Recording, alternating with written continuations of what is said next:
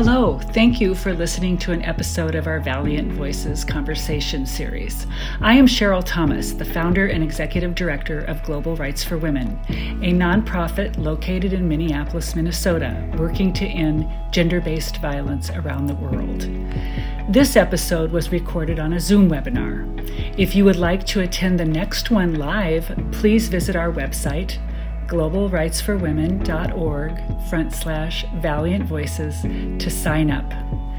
Thank you and enjoy listening to our series. So we'll just go ahead and get started. I want to say thank you to all of you for joining us today for our Valiant Voices conversation series. We are so glad you could join us. I'd like to start today's session with a land acknowledgement. So at Global Rights for Women, we gratefully acknowledge the Indigenous people of the lands we're on today. Even though we're meeting in a virtual space, it's important for us to recognize that we have and continue to benefit from the theft and occupation of this land since even before the United States was formed as a nation. Global Rights for Women is located in Minneapolis, Minnesota, with staff throughout the state, and we acknowledge that we are on Dakota and Anishinaabe land. We recognize the historic discrimination and violence that has been inflicted upon Indigenous people globally. Additionally, we understand that the treatment of Indigenous women is a byproduct of colonialism, racism, and misogyny that has perpetuated the continued sexual abuse, disappearance, and murder of Indigenous women here in Minnesota and around the world. So please join us now in a moment of reflection to acknowledge the harm of the past and present, and to consider how you can join the effort to dismantle the oppression of Indigenous communities and restore justice. And also, since people are joining here from around the world, at this time, if you would like to put in the chat the land that you are acknowledging, we would greatly appreciate it. Thank you so much. I just want to say we are so grateful that you all have come to Global Rights for Women's conversation series, Valiant Voices. I am Nazifa Zirzada. My pronouns are she, her, and I'll be today's moderator. I'm also the program manager at Global Rights for Women, an organization with a mission to end domestic and sexual violence around the world. Valiant Voices is actually a conversation series we started that features the human rights advocates and survivors who are addressing injustice and disrupting oppressive systems that cause harm. These are the stories of powerful leaders creating change in their communities and around the world. I also want to let you all know that we're live streaming on Facebook today. So we welcome your comments there or here on Zoom in the chat. After the conversation, we'll be sending out a link with the recording for you all. I am so pleased and honored to introduce our panelists to you today. I'll start with Alessandra Gribaldo. She is an associate professor of cultural anthropology at Roma Tre University. Over the past 10 years, Alessandra has been involved in a number of collaborative research projects with the ethnographic analysis of contemporary Italian society, including low fertility, women's safety, and right to justice, migration, reproduction, and identity. She has recently published Unexpected Subjects, Intimate Partner Violence, Testimony, and the Law, an ethnography of the encounter between women's words and the demands of the law in the context of adjudications on intimate partner violence. We are also so grateful to be joined by Allison Murray. As she said in her bio, she didn't aspire to be a domestic violence spokesperson or advocate or victim. She's a mother of 5 and a woman who loved her husband and loved her life until something went horribly wrong in the marriage. Now Allison is divorced and her ex-husband is serving a 20-year sentence for attempted murder. She's telling her story to help other women acknowledge to themselves when something is wrong in their relationships, to find their voices and to get help. Allison wants women to understand that no one has the right to control them or hurt them. In Melissa Scaia's position as Director of International Training at Global Rights for Women, she also brings a wealth of experience as the former Executive Director of Domestic Abuse Intervention Programs, also known as the Duluth Model. She was the Executive Director of Advocates for Family Peace for 17 years, a local domestic violence advocacy program. She has also led and organized 2 coordinated community responses to address domestic violence in Minnesota, as well as co-facilitating groups for men who batter and women who use violence. As a qualified expert in the state of Minnesota, she also testifies as an expert witness on domestic violence in criminal court cases. Once again, thank you all so much for joining us. I'd like to take a moment to set the context for today's conversation. For every case of gender-based violence, so many cases go unreported, partly because testifying is difficult. Women face a multitude of challenges to access justice, especially related to their economic status, need for evidence, and the trauma of testifying in court. All of these things often result in lack of punishment or imputing for perpetrators and further traumatization around reporting and court proceedings. As an organization, Global Rights for Women seeks to change these dynamics and allow women to access justice. I'm so grateful for our guests today who will talk about a very pressing and nuanced topic. I'd love to start with you, Alessandra. Your book, Unexpected Subjects, is truly so enlightening and so well researched, and I think one of the few books out there really examining women's experiences within the judicial system. As you were writing it, I know you mentioned to me that you spent 1 year in the courts in Italy researching and documenting the experience of women in gender-based violence cases. What you learned is that so often the character of the woman is what was really on trial, that her decisions are questioned rather than the crime she experienced. And this was because many women feel love for their abusers, men they've been in relationships with, or are the fathers of their children. And this is often held against them as bad judgment rather than he should not be abusing. For this reason, women are considered culpable in the violence that happened to them or that they don't deserve justice. We know that this is a global problem. From your perspective, what needs to change so that women can receive the justice that they deserve? Thank you, Nazifa, for your words and to Violent Voices for the invitation to this dialogue.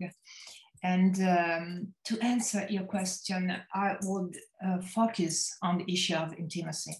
So there is a judgment.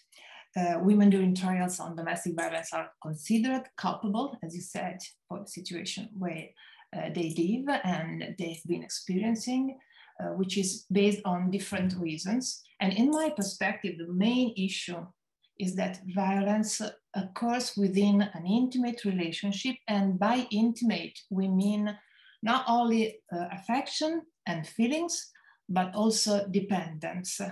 So, for example, the economic status, or the fact of having shared a part of life with the perpetrator, so the management of children. Nonetheless, if the issues related to economics and the custody of children can be more easily acknowledged and managed by the law, what remains problematic is love and intimacy itself. And this is what I mainly found during the hearings I have attended during the research. What love has got to do with it? We often hear this sentence as a sort of slogan against intimate partner violence, but we all know that love and affection has a lot to do with it. That ambivalence is very common, and the fact that being firm and perfectly consequential regarding pressing charge against the perpetrator is not common. The contrary is physiological, we might say. In the cases of testimonies of domestic violence that I have the opportunity to follow, it is evident how the lack of recognition of the victim and the underestimation of the violence do not depend simply on attribution of irrelevance or prejudice, but it has to do with the fact that the law presupposes this neutral subject, and it is this perfectly coherent, autonomous subject that the women victims fail to correspond. So I think we can try to untangle evidence, gender, and intimacy in the dynamics that certify domestic violence for a better understanding of the ways in which judges, professional advocates, and claimants aim to make it through the institutional system, and sometimes despite the institutional system. And in this sense, I believe that ethnography and social sciences more generally must necessarily try to provide instruments. And I think that to acknowledge the complexity, nuances, and negotiation does not prevent an intervention, the possibility of an intervention. So it's not a question of denouncing the impossibility of justice, but of constantly questioning the justice system. So judges, especially women judges I met, are aware of the complication. It is complicated to overcome and to resolve completely this encounter between law and women's needs. And probably it's impossible to resolve it completely, but what we can do is to try all the time to make our instrument, even legal instrument, closer to the complexity of everyday life. And this awareness should be made explicit and should be shared not only within the legal context, but in social, cultural, pedagogical context as well. So I think it's important to focus on what abused women want from the law, but it may be productive as well to understand what the law wants from women. And it would be constructive to consider the relationship between law and victims of violence as an encounter between two hesitations, we may say, two difficulties. There is, I believe here, a space for the construction of a path towards a more just system. So going back to your question, what needs to change for women to achieve the justice they deserve, very quickly, first, the importance of public debates beyond emergencies about gender violence. And it's, to give women the opportunities to speak when they feel like and have the strength to do that and the appropriate context to do that. So never judging them if they cannot or prefer not to speak, or if they speak out not in the immediate of the event. And so try to change the taken for granted social expectations regarding the victim and her testimony. So a dialogue between feminist movements, legal professionals, social scientists can be very useful. Second, it's very important to implement trainings for all professionals who deal constantly with the issue of domestic violence. Not only social workers, law enforcement, but also lawyers and magistrates. Third, last but not least, the need to give voice and money to women professionals who work in the shelters, feminist shelters. We know, they know very well how to manage very complicated cases, to give them counseling and safety. And the lawyers who work there have the chance, if given enough attention and space, to make women's rights respected during trials. So feminism as a theory and a practice, I believe, acts not as a simple solution, but as a productive tool that can make the difference. A stratified and often neglected collective history and experience and practice that can make the difference. And I stop here. Thank you so much, Alessandra. I really appreciate your response. And I think it ties so well to what we do here at Global Rights for Women. It's so important for us to shift the focus on survivors to have to seek out justice to rather, how can we get the entire system responding effectively and respectfully and holistically to survivors' needs. So I'd like to turn to Melissa. In addition to your work as the Director of International Training here at Global Rights for Women, you're also an expert witness and you're called upon in cases of domestic violence. Could you explain to us a little bit more, what is the role of an expert witness and how do you see your role in terms of addressing how the system is doing what it's supposed to? Yeah, so I'm an expert witness in criminal cases in Minnesota. Every state has different rules about, and a lot of times state Supreme Court cases about what makes an expert witness. In Minnesota, I follow under the category called specialized knowledge, that if you're an advocate in Minnesota that has specialized knowledge, meaning a lot of experience, you've done a lot of trainings and such, you can be an expert witness in the state of Minnesota. So mostly I've testified for prosecutors, but I've also testified for a number of defense cases where women have been on trial for either attempted murder or murder of their abusers. So I've done that a couple of times as well, where the defense is trying to make a case of self-defense. And so that's happening kind of more and more. But I don't know anything about the case when I get asked to come. All I know is if it's an adult case, if it's a heterosexual couple, and if there's children, because that's my area of expertise, is in intimate partner heterosexual cases, and there's children between the man and the woman in the case. And so recently I got asked to testify in a case, and it was related to Allison, for why Allison was here. I didn't know Allison at the case. So a lot of times what happens is, one of the questions I get is, do you know the victim? They say their name. In this case, it was Allison. Do you know the defendant? They say the defendant's name, and I don't. And so what I'm providing is expertise, and they're asking me questions, not just about physical violence, but to help the jury. So that it's like a training or a presentation, and the jury is the audience, essentially. And we're trying to help the jury understand what it's like to be a victim and why victims make the decisions they do. In Allison's case in particular, and she'll say a little bit more about this, I remember a couple of the questions that were asked. And I just want to say also that it's not a situation always where there's sort of this terminology, victims who recant, right? That's why a lot of experts come in. I testify in a lot of cases where the victims, do testify, but I still help to explain some things. So in Allison's case, she had been married for 25 years.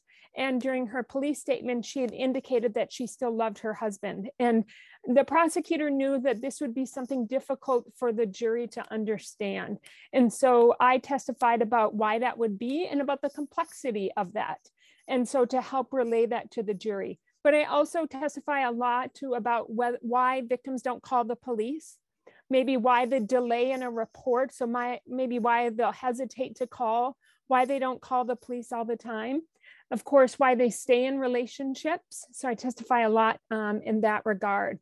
And so we get, Scott Miller and I get quite a few subpoenas, but we don't get many cases where we actually testify. Most cases of domestic assault in Minnesota don't go to trial. But what we have found out as a legal strategy is that prosecutors have said that in many cases, what's happened is they found that the defendants will take a better plea because there's the threat per se of having an expert witness. So anecdotally, we've been told that.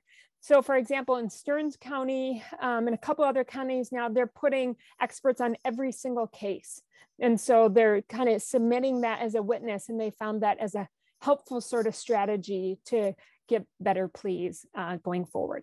So we'll let Allison say a little bit more, and maybe she and I will have a little bit of a conversation, but I don't want to say too much about Allison's experience. I want her to be able to say it for herself. Thank you so much, Melissa. Yeah, I think it's helpful for all of us to understand that the expert witness bridges the gap, I think, between the court, the jury, and the victim. So thank you so much for showing up in court and making sure that survivors' experiences are understood in that way.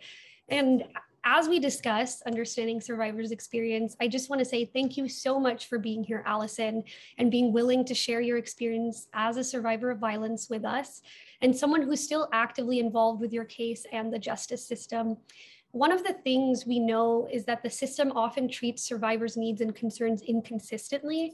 And in your case, the prosecutor understood some of the nuances of the things we're talking about today, and there were at times you felt supported and times you didn't. So could you talk a little bit more about that experience and what you think is important for people to take away from this discussion about women's experiences reporting violence or going to court? Well, maybe I should talk a little bit first about what I am a survivor of domestic violence and my story, because my story is very important, and I really want to share it because I want others to know that they're not alone, and to also find the courage and their voice to make a better life for themselves. I was married for 25 years, and my ex-husband and I had 5 children together, and we had a pretty good marriage for the most part, nothing different than any other marriage. And until about 4 or 5 years ago, where things started to change and our marriage started to decline. And nobody on the outside of our home really knew. I kept it to myself. And And I think a lot of it, like what Alessandra was saying, you know, with the economic status or with kids involved or the value of marriage. And that's why it was important for me to continue to stay and continue to work on what I had started 20 years ago. But a year and a half ago, on one fatal night, my ex-husband did get upset about an instance, and he grabbed me and he threw me up against the cupboards, and then he slammed me down on the floor. And as he slammed me down on the floor, he grabbed a knife from the kitchen and began to stab me. I was stabbed on my hands, my arms, across my chest, and my face. My kids were involved. We had 3 kids in the home. They were all involved in the situation and came to my rescue, helping me and also calling 911.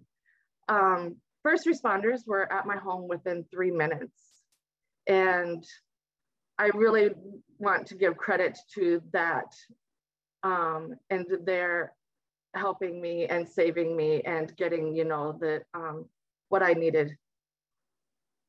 Now, it wasn't always that case. Now, previously, the police had been called to my home several times for domestic and, you know, walked away or didn't always listen or didn't always believe in what was happening because of the fear that I was going through or the judgment that we were going through or the protection of what I was wanting for my family. So, but this night was different, and I was taken to the hospital, and my ex-husband was taken to jail. And through the past year and a half, I've been in and out of the courts. I've been in and out of just a lot of different legal proceedings, not knowing really what I'm doing or understanding it. But the prosecutors, who are very warm and compassionate and helpful, really heard me out. So, you know, in all of our different meetings, like you had said, Nasifa, they're just trying to understand where I'm coming from and understanding the whole bigger picture of everything. So they had been in other trials and they had been in other situations, but mine was different. And so they had to hear me out and they had to hear where I was coming from. And at times, there was times where I didn't feel like I was being heard just because it was unknown and unfamiliar territory for me.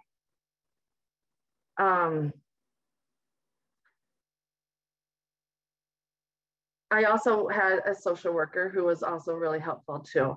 And she helped me through a lot of it, and she helped me with the kids and whatnot too.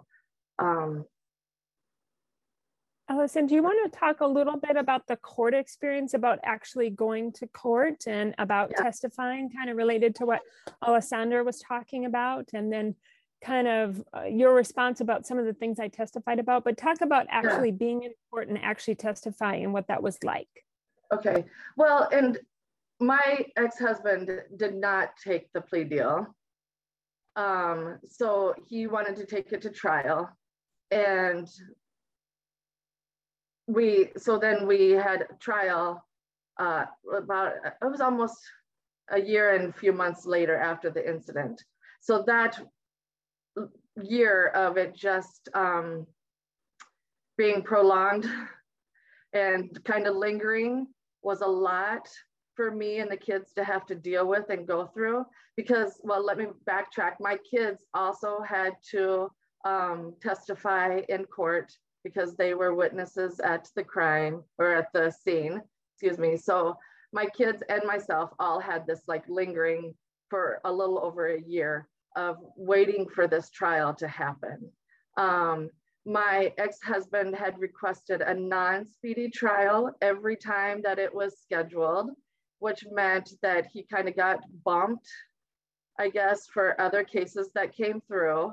So then it was like, you know, we get that adrenaline or that excitement that it's really going to happen this time. And then it gets canceled, and then we have to wait again. And then when it did finally happen at trial, I was told that he was pleading self-defense, but I had no idea how or why or what was going to take place when I took the stand until I took the stand. And so I think that was really, really frustrating for me because I didn't know what to expect. And the story that he had created in his mind really took me by surprise. But then also, you know, his lawyers just drilling it and drilling it and drilling it and asking me over and over and over again, you know, and I understand, you know, they were trying to break me or whatever, but the story was false. So I had to be strong. And I also had to relive and retell my story. And my kids had to do the same. Yeah. So, Allison, can you say a little bit about, you know, about the preparation for testifying, about did you have preparation for testifying and what that was like? And did you see the courtroom or any of those sorts of things? Yeah. You know, they did a really good job. We met several times and we did prepare. But from my knowledge, the prosecutors didn't even know what his story was. What his defense was, right? What his defense was. Exactly.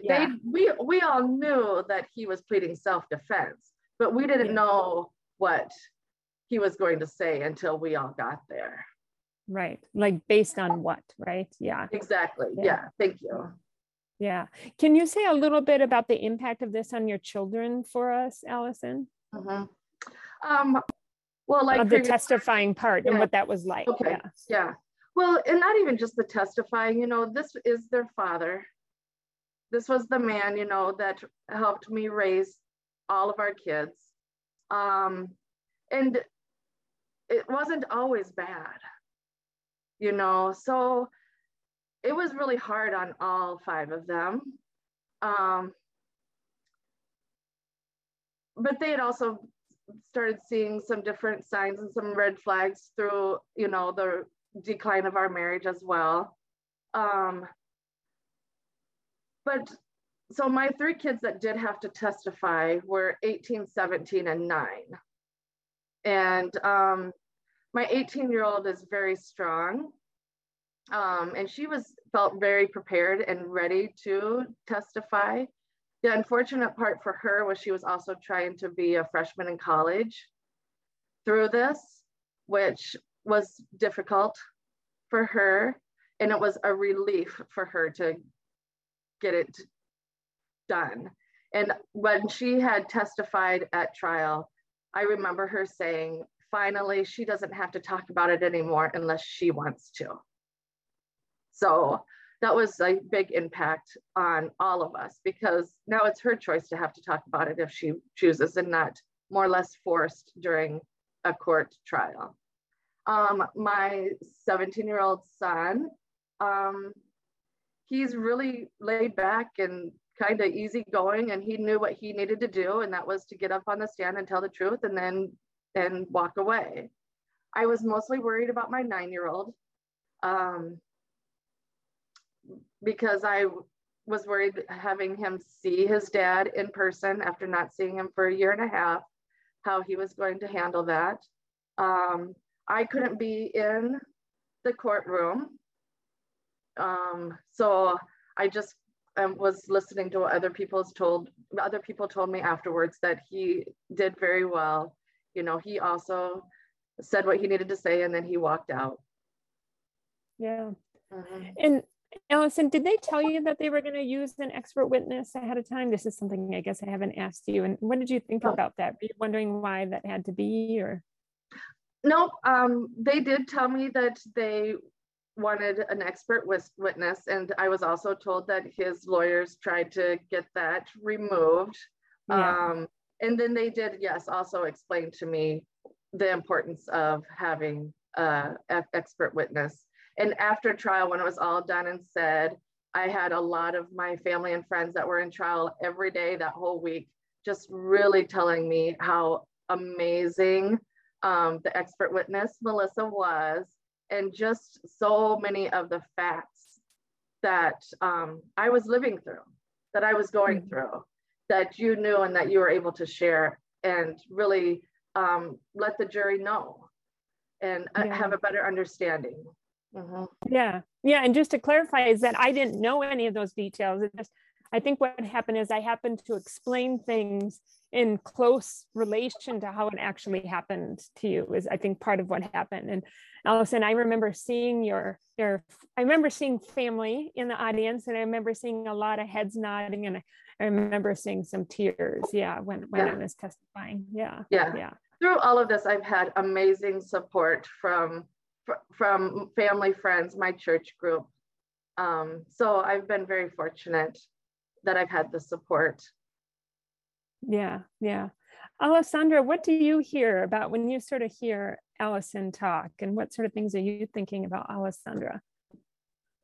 Thank you very much, Allison, for your words. And your words are so strong and powerful, and it's always difficult to comment on a first-hand personal experience. I always feel inadequate. But well, just a few words, because I don't want to steal time for other comments and questions. And I really think that your testimony is very precious, because what I found talking to women who suffered violence from their partners is the feeling of strangeness and peculiarity of their experience, not only during trial, but in general. So the experience of domestic violence, we may say, is always an exceptional experience, even if it's very common, and is always an experience of strangeness. And so to share this awareness makes women survivors more comfortable, I believe, with themselves and with others. So it takes a huge weight off their shoulders, I believe. So thank you very much for your words, and I stop here. Yeah, thank you.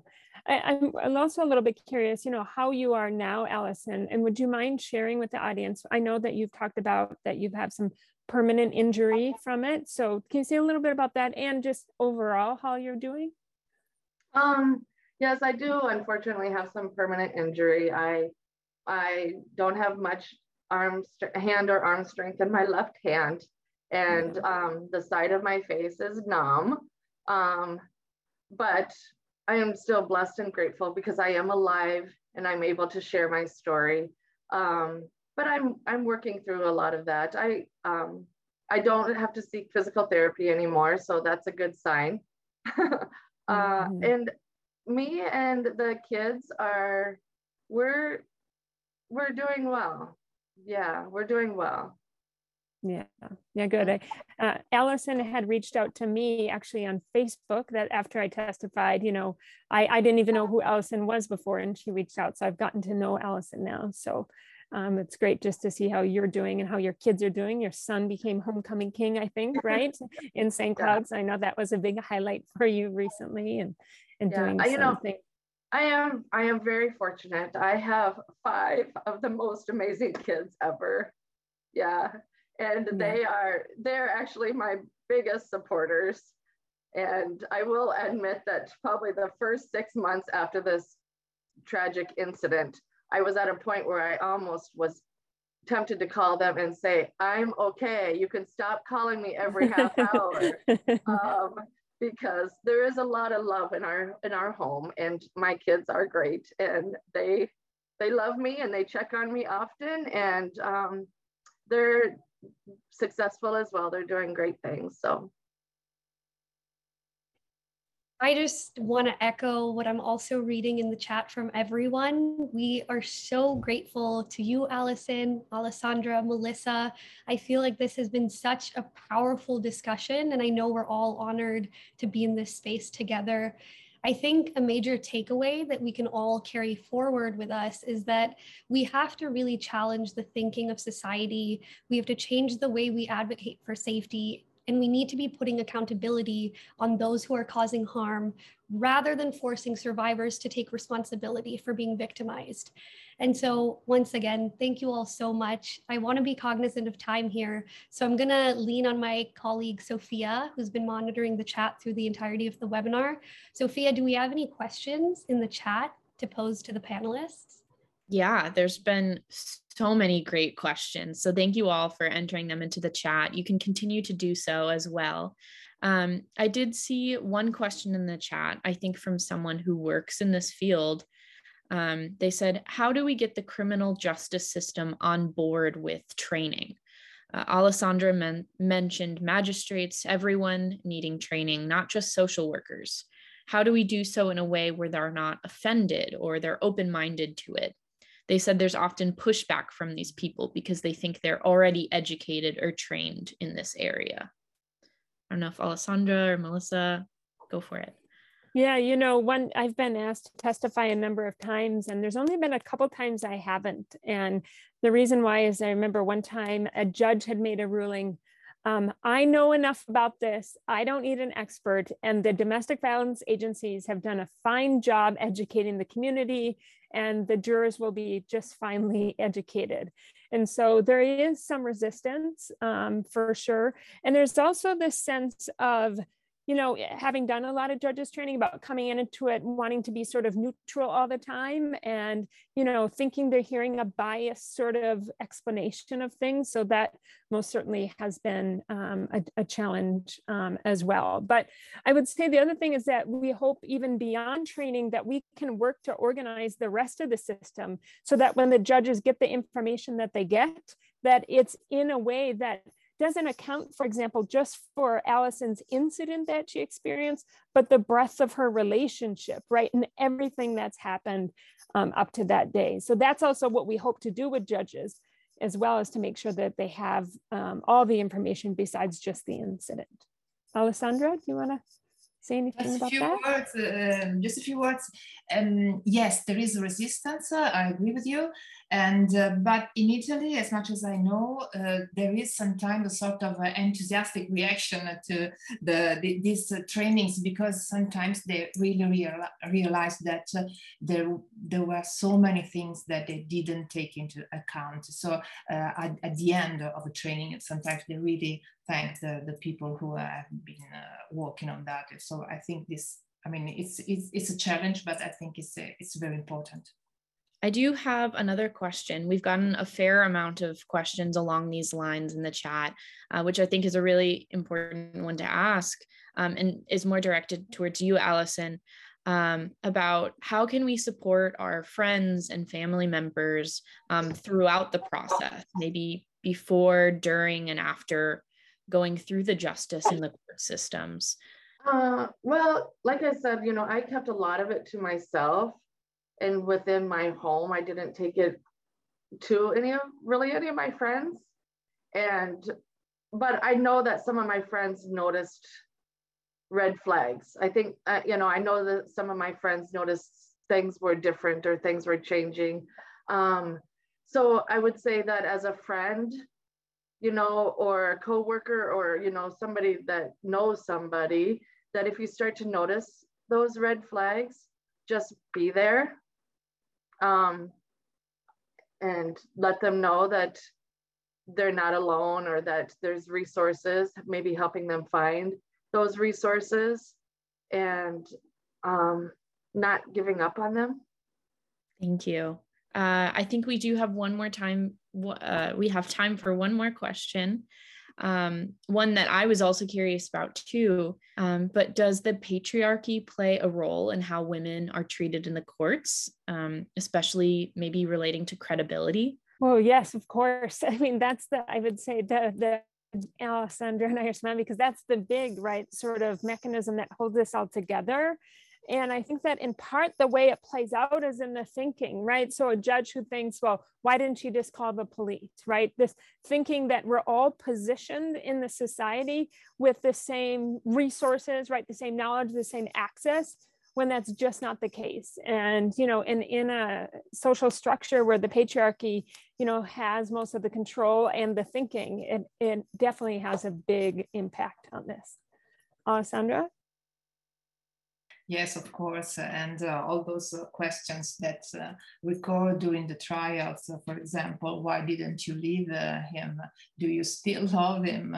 And could you please explain why did it something to you, and etc. These are all within this frame, of course. So I believe that there is a lot of work to do on that for sure. Yeah, I think it's also tied to, you know, who has access to be a judge, for example, you know, who has, you know, the resources, the really, you know, not everybody believes they can be a part of it. And that's in part what the patriarchy wants, is they want it to be, you know, a certain type of person who's in that position for sure. I think that it's also important to know the background story too. You know, this was my husband of 25 years, and it wasn't always like this. You know, this just started happening the last few years. So I didn't want to leave, or I didn't want, you know, to end the marriage, because there was a back history of memories and a life that we had built together. And I'd always hoped that change was going to come, or that things were going to go back to the way that they were. And so I was holding on to something that just wasn't there anymore. But unfortunately, now I know. But I think that knowing the backstory of, you know, what women are going through, or where their life is at, is important too. Yeah.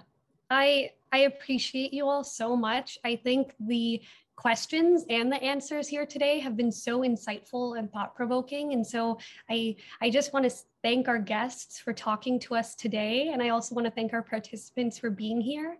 I'd also really like to thank my colleague, Sophia Morissette, for ensuring that this conversation went smoothly on the question side and the tech side as well. We've also included links in the chat to learn more. So if you'd like to support Global Rights for Women, your contribution goes to supporting the work of advocates around the globe, centering survivors' voices as the means to achieving systemic change. You'll also receive an email in the next few days with resources, as well as a link to the recording so you can view it later. Once again, thank you all so much for being here. And it was an absolute honor to share this space with you all. Thank you. Thank you for listening to this episode of Valiant Voices. We hope you were able to take away something meaningful from our conversation. If you'd like to learn more about our organization, Global Rights for Women, and how you can be part of the movement to end violence against women and girls, please visit our website, globalrightsforwomen.org. And thank you.